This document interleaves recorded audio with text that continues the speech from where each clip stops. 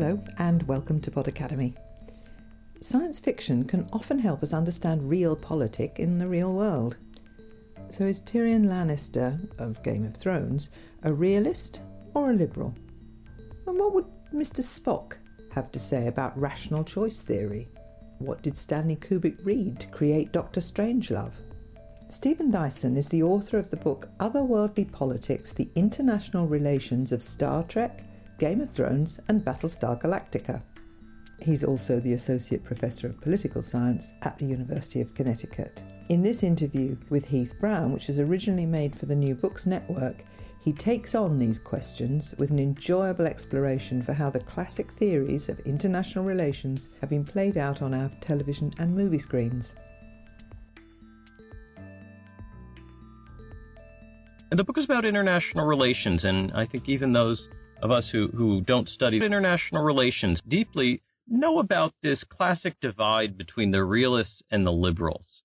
You look to the fictional world of Game of Thrones to help explain this. So, who are the realists and who are the liberals in the world of Westeros?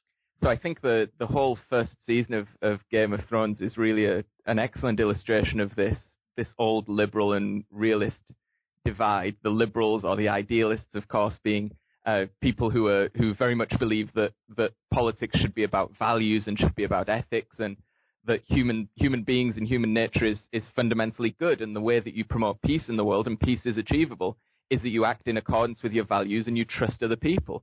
And I think they were represented, especially in the first season, and actually in later seasons, by the Starks in Game of Thrones, these guardians of the North, people like Ned Stark, who was an extremely stubborn individual, an extremely moralistic individual, someone who always wanted to do the right thing, someone who was, as many liberals are, many idealists are, pretty bad at the down and dirty work of politics. In Game of Thrones, Ned is doing well up in the North. You know, he's amongst his own people and he understands its politics and he's able to make a virtue of his idealism. And then the king comes to see him, and the king is his old friend, and the king says, I need you in the south. Well, southern politics is very different. Southern politics is the realm of realpolitik, and it's the realm of the Stark's great antagonists, the Lannisters, who I think, really represent the sort of realist point of view. I want them dead. Mother and child both. And that fool Viserys as well. Is that plain enough for you? I want them both dead. You'll dishonor yourself forever if you do this. Honor? I've got 7 kingdoms to rule. 1 king, 7 kingdoms. Do you think honor keeps them in line? Do you think it's honor that's keeping the peace? It's fear. Fear and blood. Then we're no better than the Mad King. Ned very unwisely follows his friend down south. It's the right thing to do. He gave his word to the friend. He owes duty to his friend, the king. And he meets a sticky end in the south because he's outmaneuvered by realists. And we can say, for those of you that haven't watched the show... Yeah, spoiler alert, by the way. Right. And you haven't yet been spoiled. This is not nearly the spoiler that one might think. And you write in the book about Star Trek, Game of Thrones, Battlestar Galactica, and a couple of others. You don't write about Star Wars, so there will be no Star Wars spoilers in this either. One of the central assumptions made by scholars in lots of fields is the extent to which rationality is just an abstract idea or something that really drives decision-making. And Trekkies have their own way to express this debate. So what is Dr. Spock's rationality, and how is that show using that idea to help explain this concept to a wider audience? Well, Mr. Spock's probably the greatest fictional representation of what is in danger in academic circles of being a pretty boring, bloodless theory, right? The theory of rational choice, and you try and explain this to students and their eyes glaze over. But if you can dramatize it in the figure of someone like Mr. Spock, then you can keep them interested. And Spock on Star Trek was a Vulcan, someone who was absolutely committed to making decisions on from a logical standpoint, from calculating the costs and the benefits. And I think the greatest representation of this, or the greatest instantiation of this, was in the great movie The Wrath of Khan, which is my favorite movie. And again, spoiler alert if you haven't seen The Wrath of Khan, Spock applies his utilitarianism, his rationality throughout the movie really to help his friend James Kirk. And Kirk is the great embodiment of emotion and the great embodiment of feeling. And Spock is cool and Kirk is hot. And of course, when the two work together, that's when they can really be successful. And they are successful. They defeat Kirk's great nemesis, Khan. And it's Spock's rationality and Kirk's emotion works together to defeat Khan. But there's a huge cost. And Spock is faced with a decision which involves him sacrificing himself so that the ship can be saved and his friends can escape from Khan. And he makes that decision, or at least he expresses that decision in cold, logical terms. And he says, the needs of the many outweigh the needs of the few or the one.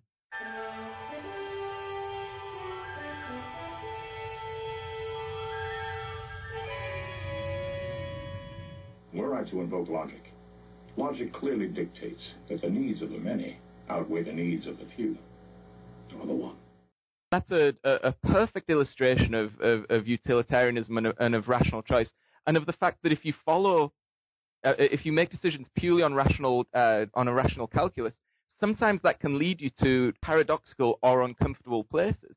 And this was the great story. This has been the great story of rational choice in political science, that it can uncover surprising outcomes, surprising decisions, or uncomfortable decisions. And Spock really does dramatize that perfectly, I think. Now, given some of the recent Republican debates, some of the Cold War concerns that you write about in the book, particularly about nuclear war, just feel so much more real now than even just, I don't know, for myself a couple of weeks ago. And science fiction really grew up in that environment in the 1950s and 60s. And so I was really intrigued by your writing about Dr. Strangelove. Which theories from international relations are played out in that movie? And maybe you could talk just a little bit about how connected Stanley Kubrick was to actually some of the academic literature on the subject and how he incorporated into this fictional movie that he made. Yeah, what was going on in the couple of decades after the Second World War is American political science was developing as a discipline, and it did so distinctively in the United States as opposed to Europe. In Europe, it retained far more links to sort of the humanities and philosophy and sociology and so forth. In the United States, political science became like rational actor theory, you know, what we were just talking about, and it became imbued with or closest to economics.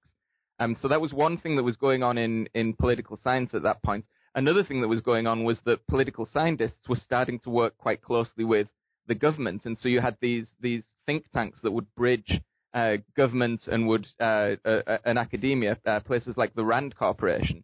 And so these influences came together with what was going on in world politics, the development of a Cold War, the development of nuclear weapons, and there was a merging in between a school of political analysis that was very rational and very sort of based on economics logic, and the government needing to develop a set of policies to deal with the Cold War with the Soviet Union, and that would also deal with the fact that you had the Soviet Union and the United States with increasingly large and sophisticated nuclear arsenals. And so some of the theories that were most applicable here were things like deterrence theory, rational deterrence theory, and what became known as the logic of mutually assured destruction, which is a totally rational, logical concept, right? Which is the peace will be kept by the fact that I will be so scared of launching my nuclear weapons against you because I know if I do, you will launch your nuclear weapons against me. And so that mutual fear, that fear of mutually assured destruction, will paradoxically enough keep the peace between us. And that was coming out of political science and all the influences that I described. But it was really, if you think about it, a sort of totally ludicrous scenario that you had these sort of great theories of death and these weapons of mass destruction that were supposed to keep the peace. And to people like Stanley Kubrick, who would read these academic theories and the calculations that would go into deterrence and mutually assured destruction, it seemed absurd, and that's where Dr. Strangelove came from. Kubrick had originally intended to write a thriller. Dr. Strangelove was supposed to be a straight-up thriller about a chain of events that would go wrong, leading to a launch of nuclear weapons that, of course, would signal the end of life on Earth. But he read the academic theories on this stuff, and he looked into what the government policy was, and he thought, this is absurd. there is no way to shoot this straight up. You know, we've entered into the realm of utter absurdity that is also absolutely terrifying. Deterrence is the art of producing in the mind of the enemy the fear to attack. And so, because of the automated and irrevocable decision-making process which rules out human meddling, the doomsday machine is terrifying. It's simple to understand and completely credible and convincing. Gee, I wish we had one of them doomsday machines, Stainsy. And that was the provenance of Dr. Strangelove. It's a movie I show in class a lot because not only is it, you know, deeply funny and deeply satirical, it's also a great document of the historical times, but it also really gets you to think about these notions of deterrence and these notions of rationality in a very visceral way. Now, the one movie TV program that I hadn't seen myself that was really new to me was Battlestar Galactica, and I think I remember the old version of it, but there's this newer version. Very different to the new version. Yeah, right, and so the idea that this was of any significance was so surprising to me, though I have heard a lot of people really enjoy the show, and you talk about that. You talk about a particular episode in the series. I wonder if you could talk about this somewhat newer take and how it's coming at some of these ideas. Well, I think Battlestar Galactica, which ran in its what was called the reimagined version from 2003 to 2009, is the central, you know, pop culture political crossover text of our time. And Battlestar Galactica was brought to the screen by a guy who'd been involved in another one of the shows that I talked about, Ronald D. Moore, who'd been a writer on Star Trek: The Next Generation and on Star Trek: Deep Space Nine. And Ronald D. Moore had decided that Star Trek was not serious enough and it was not dark enough, and particularly in this post 9/11 world, also this world with advancing robot technology, also this world with advancing cloning technology, that Star Trek was no longer really speaking to modern concerns. It was too idealistic. The storytelling was too episodic. And he looked at Battlestar Galactica, which, as you say, existed in the 1970s and was kind of this cheesy, stupid, cartoonish type thing. And he said, yes, that was a stupid show in the 70s, but its central premise, you have a few survivors fleeing essentially an apocalypse, you know, and fleeing for their lives. That central premise is really, really interesting and really dark, and it will resonate in a post 9/11 world in a way that it didn't before. And I think the specific episode that you're talking about that I write about extensively in the book is the first episode of season 1. It's called 33, and it's an episode that dramatizes crises, political crises, foreign policy crises in just a superb way, a really visceral way. And the premise of 33 is that the humans, having just seen their civilization wiped out, are running for their lives, and they're escaping from their antagonists, the enemy, the Cylons, and the Cylons keep reappearing every 33 minutes, and then the humans are able to get away, but they only get, you know, this 32-minute respite from this grinding existential crisis, and the crew can't sleep, they're losing their minds, you know, people are dying because of human mistakes. The Cylons aren't even having to do anything, because after 3 or 4 days of this, everyone is you know, so sleep deprived that they can't even make the ship function. They keep blowing themselves up.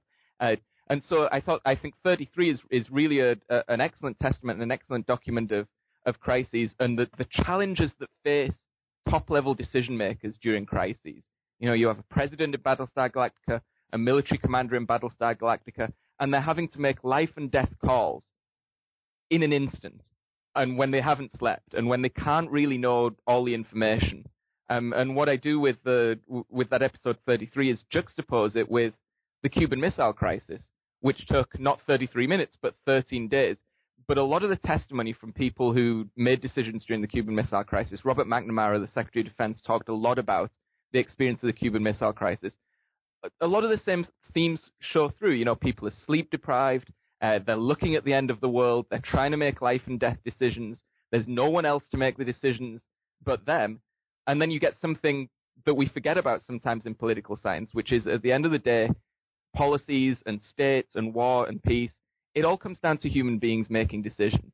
And if the human beings get it wrong, then it's a big problem. Now, I thought the book was just so interesting, and having watched or read about many of these different movies and TV, it was such an interesting treatment of them. Is there something that you watch now that maybe you could recommend for how closely it aligns with some of the events of our days? I think my strongest recommendation would be a show that's it just finished its second season on HBO, and it's called The Leftovers. It's not explicitly a political show, but I think it does tell us a lot about, it does, if you read into it a little bit more deeply, it does tell us a lot about politics, a lot about societies, a lot about some of the concerns that drive our everyday life. And what happens in The Leftovers is 2% of the population disappears. And you'd think, well, this is an odd show. This is an odd post-apocalypse show, because in a post-apocalypse show, it's usually 98% of the population is dead or wiped out, and there's only 2% left. But what happens if you reverse that? Well, a central problem that society faces in The Leftovers is 2% of people disappear. There is then no tenable grand narrative for politics, for society, for life, for science that exists anymore. None of the religions can explain what's happened. There's absolutely no scientific explanation. And so how do micro-narratives, people's everyday lives, go on, and how do people change when the grand narratives are shattered? Science can't progress because there's no scientific explanation for this event that indisputably happened. And so it's I think a sneakily horrifying show, because you start to explore what really would happen if this inexplicable event took place.